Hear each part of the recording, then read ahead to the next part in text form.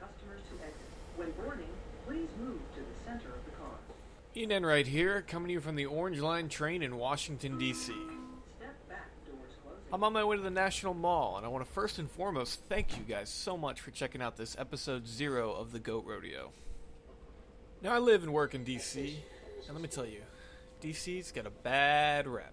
You know, everybody's so frustrated with Washington, including yours truly. The problem we have is Washington.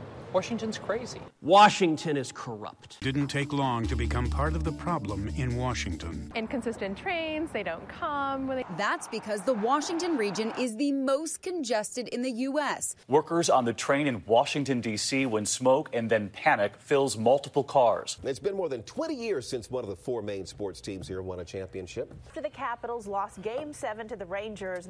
They beat the Nationals 9-7. Play some damn football. You sucked on the field today. Wizards fans thought they had this one.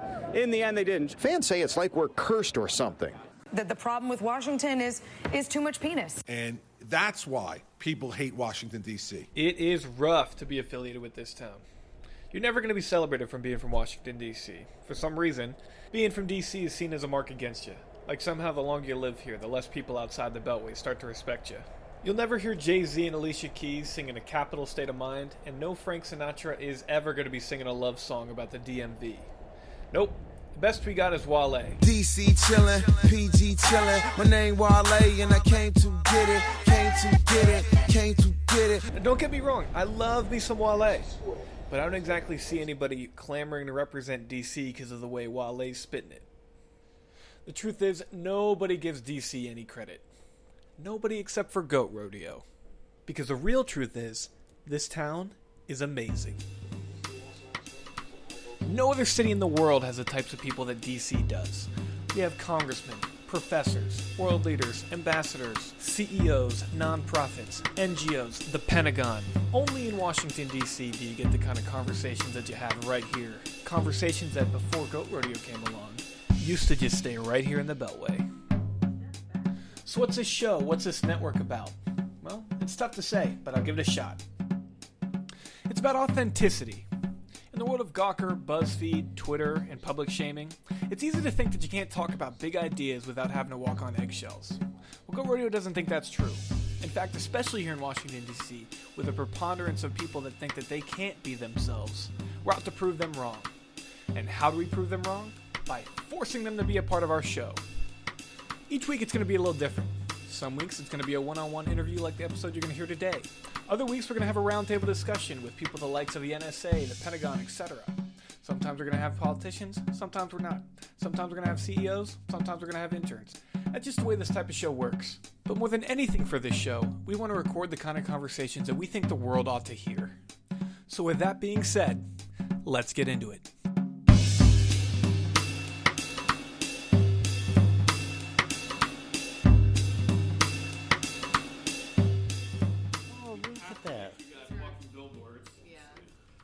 Extra large? Extra large. So feel free to go back to Silicon Valley. Goat Rodeo. Goat Rodeo. DC's first podcast network. Why Goat Radio? So it was like a placeholder for a while. I used to go to I went to Virginia Tech, which has like a military school. Which tech? Virginia Tech. Virginia, right down yeah. Blackbird. Yeah. And there's a military barracks in there. I was in the Army there. And the word Goat Rodeo is like a military term, and they very un-PC, cover the microphones, is it's a cluster that's fun to watch. But basically... It's also a literary term that doesn't say I cluster F in it. never came across it as a literary term. The only way that I heard it was from drill sergeants and people screaming at me. But basically, it's something that you know on its face sounds like a terrible idea, like, let's get Congressman to sit down and have a drink with us and talk on a podcast. And then... What do you know? It's what we're doing. Yeah, and then sure enough, there's no way it should work, but look at you. We're here with Congressman Mike Condon from Silicon Valley. Yeah. That man you just heard me using expletives in front of is a member of the United States Congress. Poor taste, I know. But, in my defense, that member of Congress was Representative Mike Honda of California's 17th District, a district you might better know as Silicon Valley. And when we started this crazy concept of Goat Rodeo, needless to say, we had a lot of slammed doors and unreturned phone calls. Not exactly a lot of people looking to sit down with a couple of nobodies with microphones. Now, maybe it's Congressman Honda's tech roots being from Silicon Valley, or maybe he's just open-minded like that, but Congressman Honda gave us a resounding let's do it when we asked his office if he'd like to be one of our first guests on the Goat Rodeo. Now, Congressman Honda may not look like it, but he's a millennial trapped in a silent generation's body. The kind of person that you see in a room full of aging statesmen gravitating towards the staffers and the interns. Which helps being that he's a voice in Washington representing the beating heart of startup culture. In a sentence, he's the kind of guy who's much more ready to ask questions and learn something new than talk about himself. Now, with all that being said, when we sat down with him in between house sessions, we really just wanted to know what was on his mind. You were principal before this, so you came from education then? Yeah. Okay. Education was my background. So was it like an echelon up before congressman, or? Yeah, it was my effort to understand this whole creature called the public education system in this country, because growing up in Chicago, I remember good things and bad things. Good things, that there was a lot of teachers that were nurturing. Mm-hmm. Bad things, I used to see a teacher pick up a kid and slap him against the lockers, and then that frightened me. Yeah. I said, whoa. And the teacher was big, and the kid was small, and just went boom on the second tier of the lockers and slapped him. It's just, whoa, that's not right, you know. Yeah.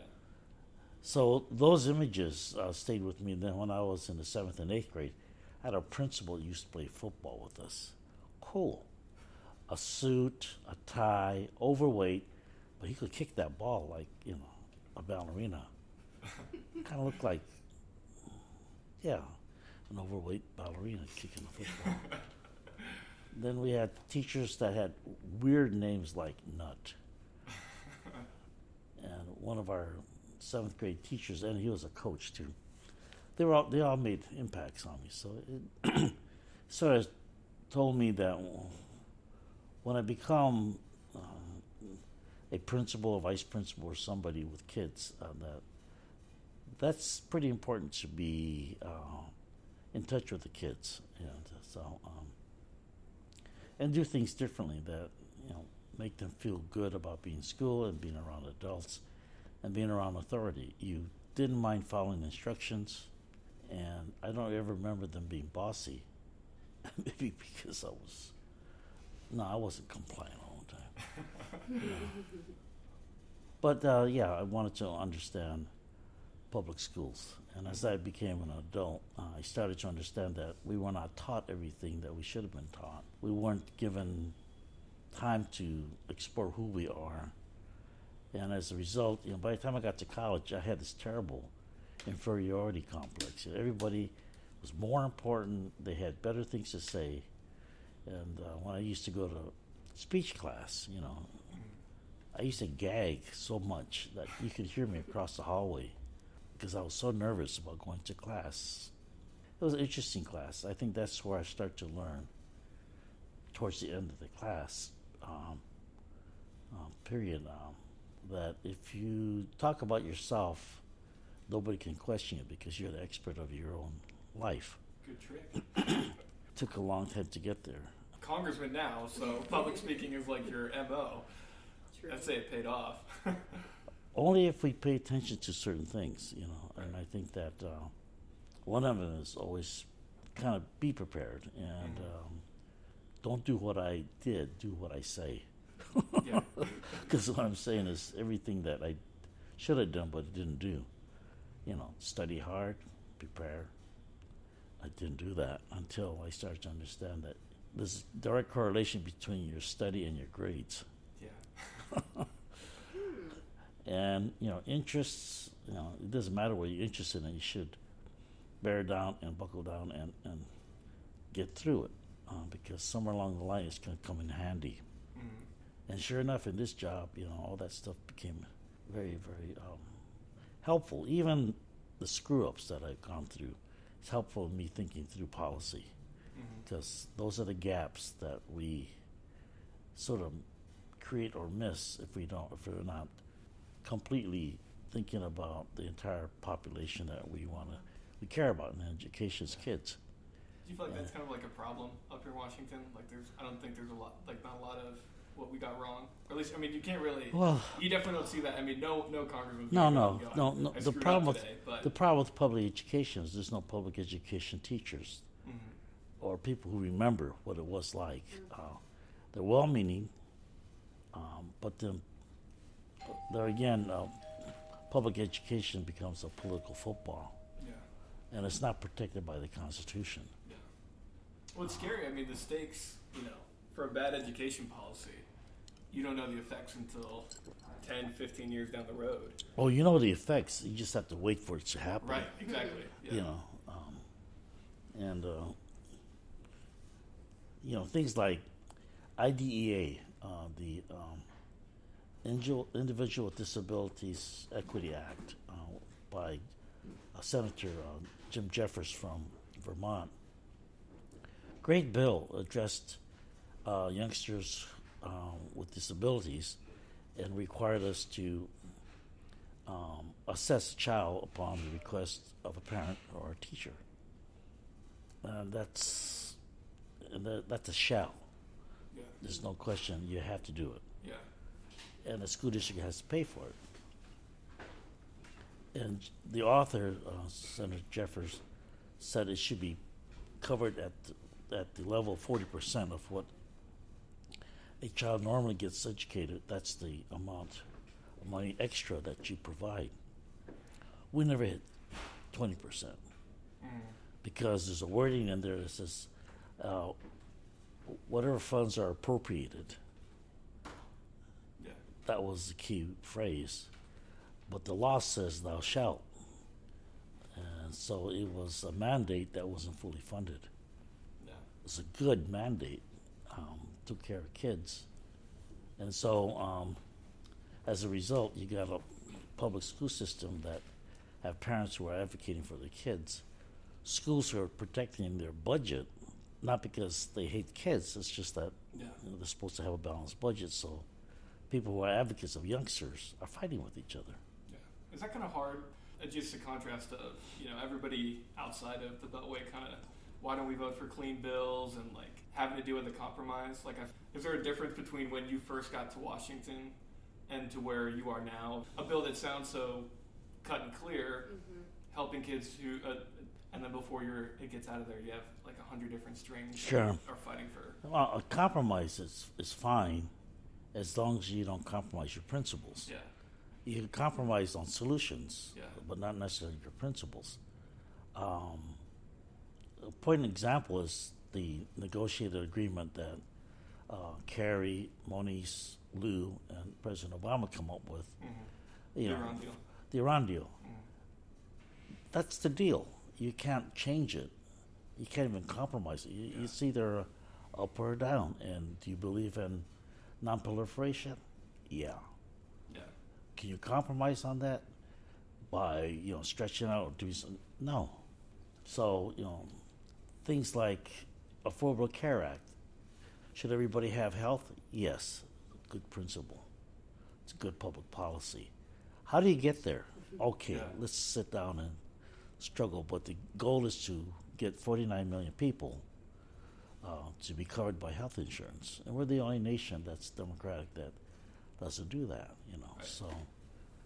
So it depends on what public education. They're always compromising on the kids. Yeah. We shouldn't compromise on kids. Yeah. So what's the principle? It's not equality anymore. We thought it was equality. Equal access to education. Yeah, everybody's got equal access if they go to public schools, but all kids do not come to school equally prepared. So really the focus should be on equity of each and every child, upon which you build a system. But we built a system we want the kids to fit. Yeah, we make some changes according to some gross needs and differences, but then we expect them to come up. It's not equitable and it's not fair. It's not equal protection. It's a civil rights issue for each and every child. When parents get that, they'll turn this whole system over on its head. Because we got, Constitution says it's the purview of the states. because judges said that children are not protected by the Constitution. States do. Okay, we change the Constitution a lot of times. Yeah. What do you think? Do you think the big pushback is just kind of I think with a lot of parents feel it's kind of the not in my backyard. It's like public education is great. We do these wonderful big things, but my school district is different, and I don't want my kid to do that. Sure. Or charter schools are great, but maybe not in my school district. Is that kind of? I mean, at least on the outside looking. Yeah, that's symptomatic because people think that's the choices that they have. Mm-hmm. No one ever said, let's step back and change the paradigm. What if we said, we will fund each and every child according to their needs? Well, parents are going to say no. Right. Well, and it doesn't matter. Always surprised how things get spun. But to fund each and every child based upon their needs, based upon good, solid assessment, is non-negotiable. I mean, there's no compromise. There's no room to say, because what else do you need if you can do that? Once you do that, though, then the problem is, do we have the staff to take care of each and every child's needs? No, we don't. Why? Because we set everything up based upon the old system. So what do? You take the needs that are exhibited or demonstrated by the assessment, that becomes your curriculum for teacher preparation. Right? Because where's the curriculum coming from right now? Researchers are saying, who are confined to the old parameters, trying to figure out, it's like saying, how do we navigate to the moon and the world is flat? Your whole math is different. Yeah. See, so you just got to step further back and understand the history of this country, their intention, and the outcomes. And the outcome is 50 states, 50 systems, and within each state there's a whole bunch of systems. Right. That's not what you call a national program.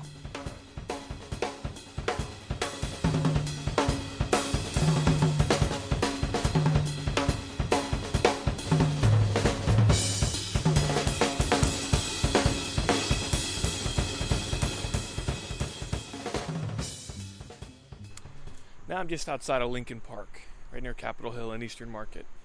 And it is eerily quiet because the Pope is here, so nobody's on the road. Anyway, instead of plugging a sponsor this week, I wanted to plug one of our other shows on Goat Rodeo. It's called Revivalism, and it's about street music and our journey 9,000 miles across the country and back. I could go on and on about how we were in Asheville, North Carolina, how we rode trains, how we were in the 9th Ward in New Orleans, we were in Austin, San Francisco, the like. But instead, I'm just going to give you 15 seconds real quick to make it easy. And this song goes out to you. Oh, Mary, don't you weep, don't you moan. Everybody in Harlem knows Satan. Drags me out of the car, hog ties me. Sounds pretty cool, right? The show features music recorded live by Goat Rodeo and features some of the most interesting people that I've ever met. I can't recommend this show enough. I'm super proud of it, and we really hope that you guys will check it out too. I'm going off to go see the Pope. You guys enjoy the rest of the interview with Congressman Mike Honda.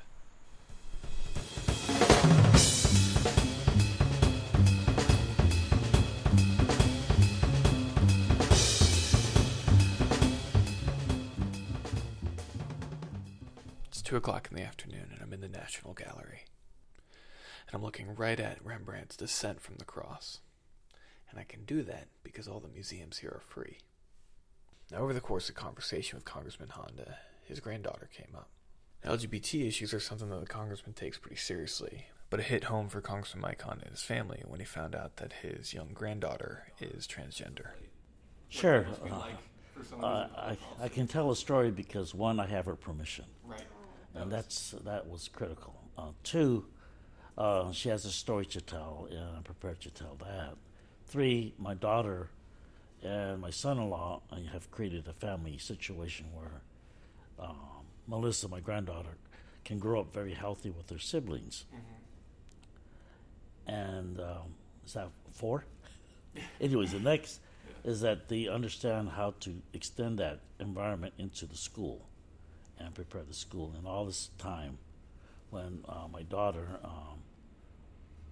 understood what my granddaughter was saying, things started to move in the appropriate direction.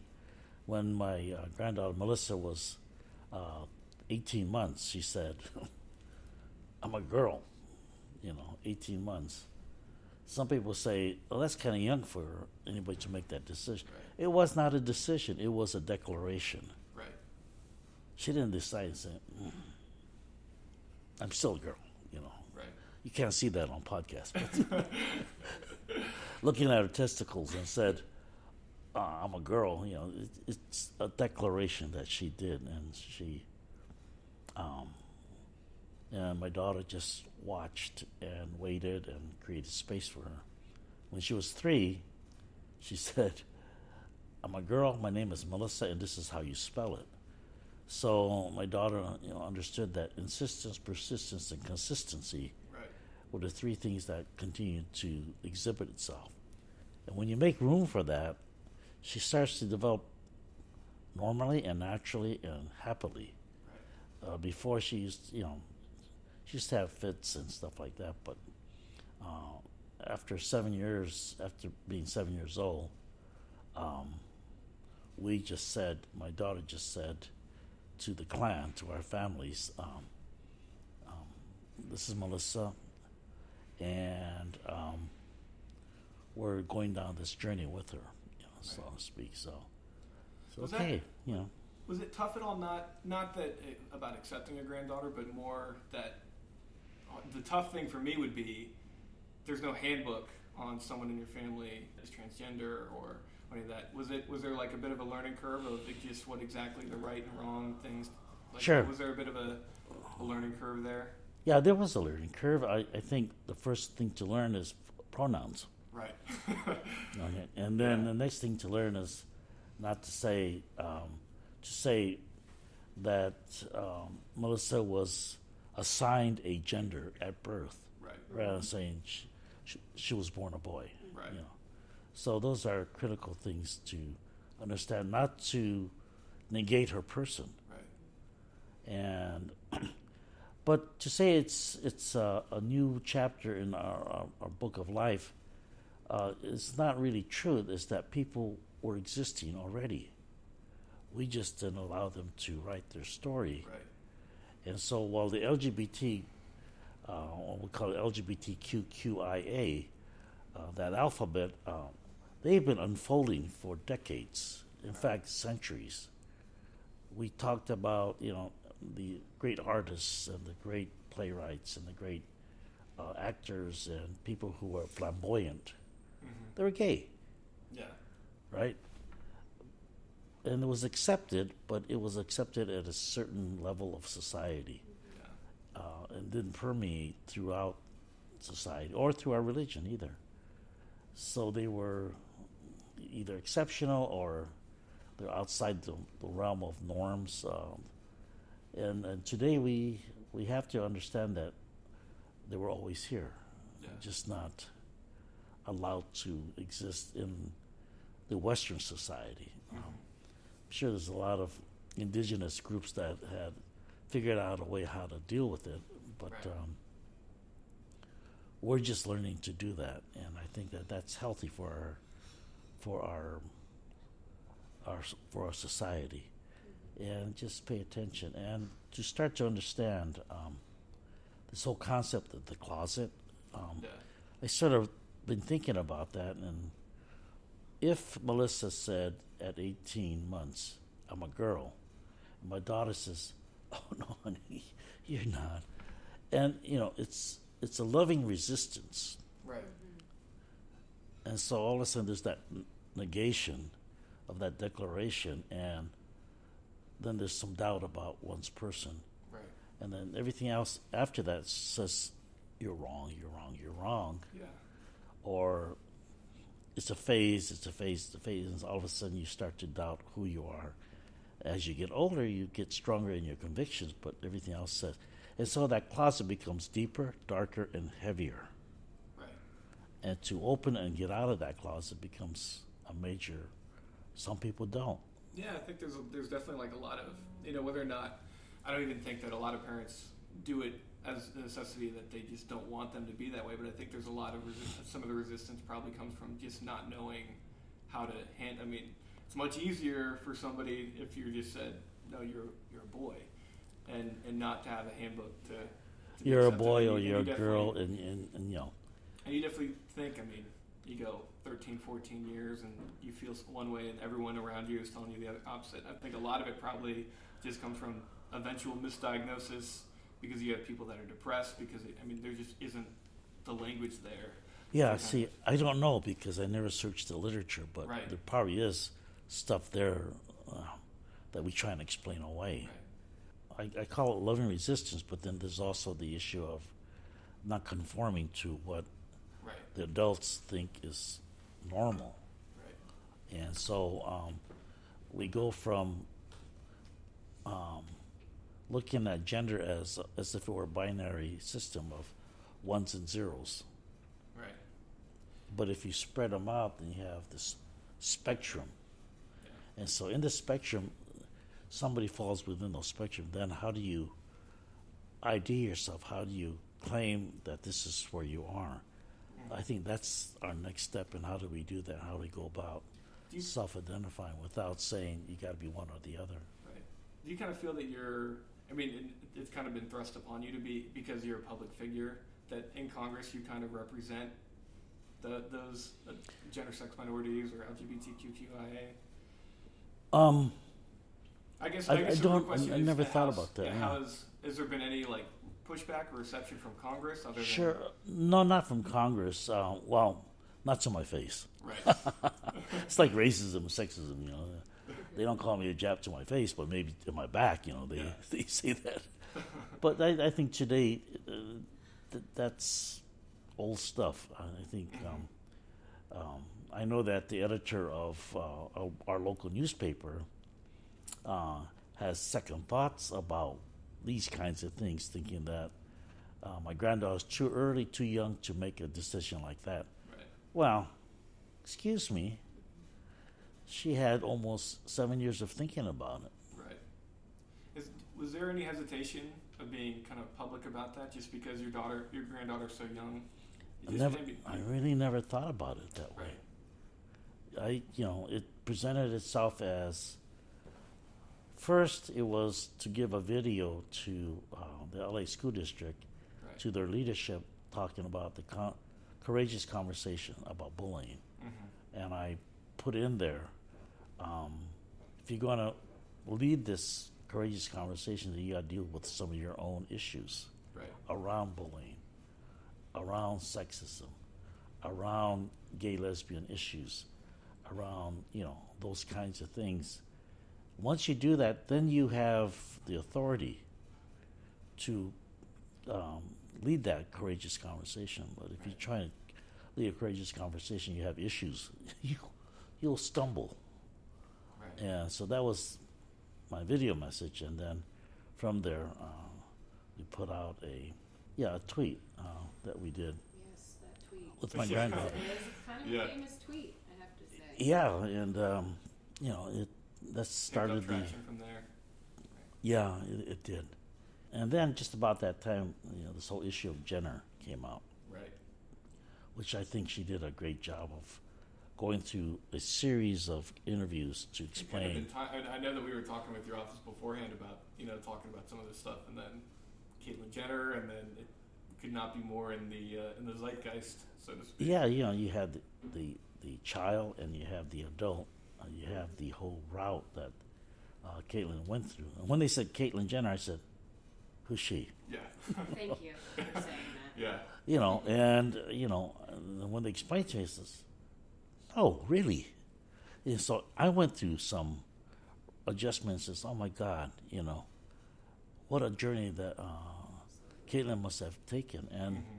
when she went on the air, you could see the different steps that she had to go through, and then she's also opening up new avenues. Like I am who I am My sexuality could be different, though. I still like women, he says, or she says. So you withhold judgment and let it unfold, and they will be good teachers. Yeah. Good.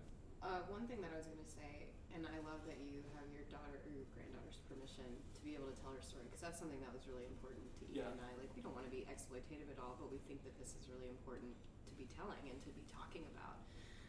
Do you think that she is going to kind of follow in your footsteps as maybe like starting to advocate for this as she gets older and older? Do you see any of that spark in her eye? No, all I see is a young girl developing and enjoying life, and actually, like during Labor Day weekend, she led the whole family in a dance in front of the TV set. Get in on it. I maybe 30 seconds I was out of breath, but I kept looking. I said, "Why is she looking at the TV?" He says, "So she can see herself." Because the TV wasn't on. My daughter was explaining what she was doing. I said, "Oh, okay." And she choreographed all her moves, and she did it for her brother's birthday. I said, "Oh," and just to see how creative she is and how together she is, it's really interesting. The question is she going to be a politician? I don't know. I don't know. I didn't think I'd be here. You asked me, 2 years or a year before that I ran for Congress. So, what are you smoking? Yeah. So what was the thought process to get into coming to Washington? I mean, I know that you've been in public policy before. Well, a couple of folks were pretty instrumental. Zoe Lofgren was one. She asked me, "Can I talk to your wife? I know this is important." And I said, "Yeah, talk to her." She's the one that usually is the final say. Yeah. I always try to get permission first. And she just said, if you want to do something in education, because I wanted to stay at the state capitol, and to work on education, because I thought there's something that needed to be done. It wasn't until I got here that I started to truly understand the full scope of public education, where the fault line lies. And the fault line is along our marriage to the concept of equality, where equality is fine, but if you don't deal with equity first, the children cannot even achieve equality. Right. And I don't know if that makes sense, but that's how we have to reshape our schools. And getting back to schools and kids, if we say we're here because of the kids, then let's make sure that we design a system around them, not for them. Because we started public schools to get the kids out of manufacturing, not compete with adults for jobs. And then, we wanted to keep them in for so long so they'll be prepared for the world of work. So we said, "Thou shalt go to school for 10 years, compulsory education. By the time you graduate from the 8th grade or 6th grade, you will graduate with a 6th grade literacy, prepared for the manufacturing world." You see, not preparing for their own life to make their own decisions. And so if we don't do that right for the kids, then we condemn them to 10 years of sentencing. It's like a determinate sentence. Right. We pretty much are only equipped to do. That's why kids leave school. They're escaping. So we have to get past that whole control thing and start to understand if we're there for the kids, then let's make sure we set the system up. So you're back in Congress now. What do you do for fun when you're up here in Washington? If there's any. Talk to folks who got podcasts. No. Music to our ears. That's definitely going in. Yeah. Things that are different, things that get the message out, Friends like Jocelyn, who constantly keeps an eye on you and say, "Oh, this is good." And you get him and put them to, the matchmakers, things like this. Right. getting the word out, because it's pretty hard to get your voice heard. Yeah, I'm sure. A lot of noise in this town. Yeah. And, you know, I still kind of a person that's sort of low maintenance, low voice. No crazy karaoke parties on the weekend? You know, they're fun, but I do that just to force myself to be in front of people and do something I normally don't do. So it makes speaking in front of people easier, because I perspire when I give a speech. Hey, well, we love karaoke. We go to Honey Pig all the time out in Gannondale. If we want to come out, Congressman. I didn't know they had karaoke. Oh, next door. Next door. You've been? Okay. We'll see you there. Oh, that means we're definitely going. I've never been inside, but I've been to Honey Pig. I love Honey Pig up there. It's a hard place to find, but once you find it, it's you know, good parking once you find it. Yeah. Well, we won't look you up anymore. Yeah. So I'll go out with you if you call. Oh, absolutely. Give us a number. We promise we'll use it only for emergency Honey Pig. Doesn't have to be an emergency. We can plan it. You know. Oh, trust me, the emergency for Honey Pig threshold is low. Very low. Okay. I'll try to meet that. Right. I'll buy the first drink. Is that okay to say? Oh, yeah.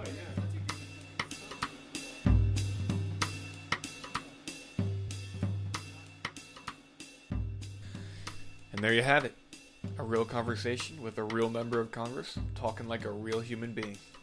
Who'd have thunk it? We want to thank Congressman Honda in a big way for coming on our show.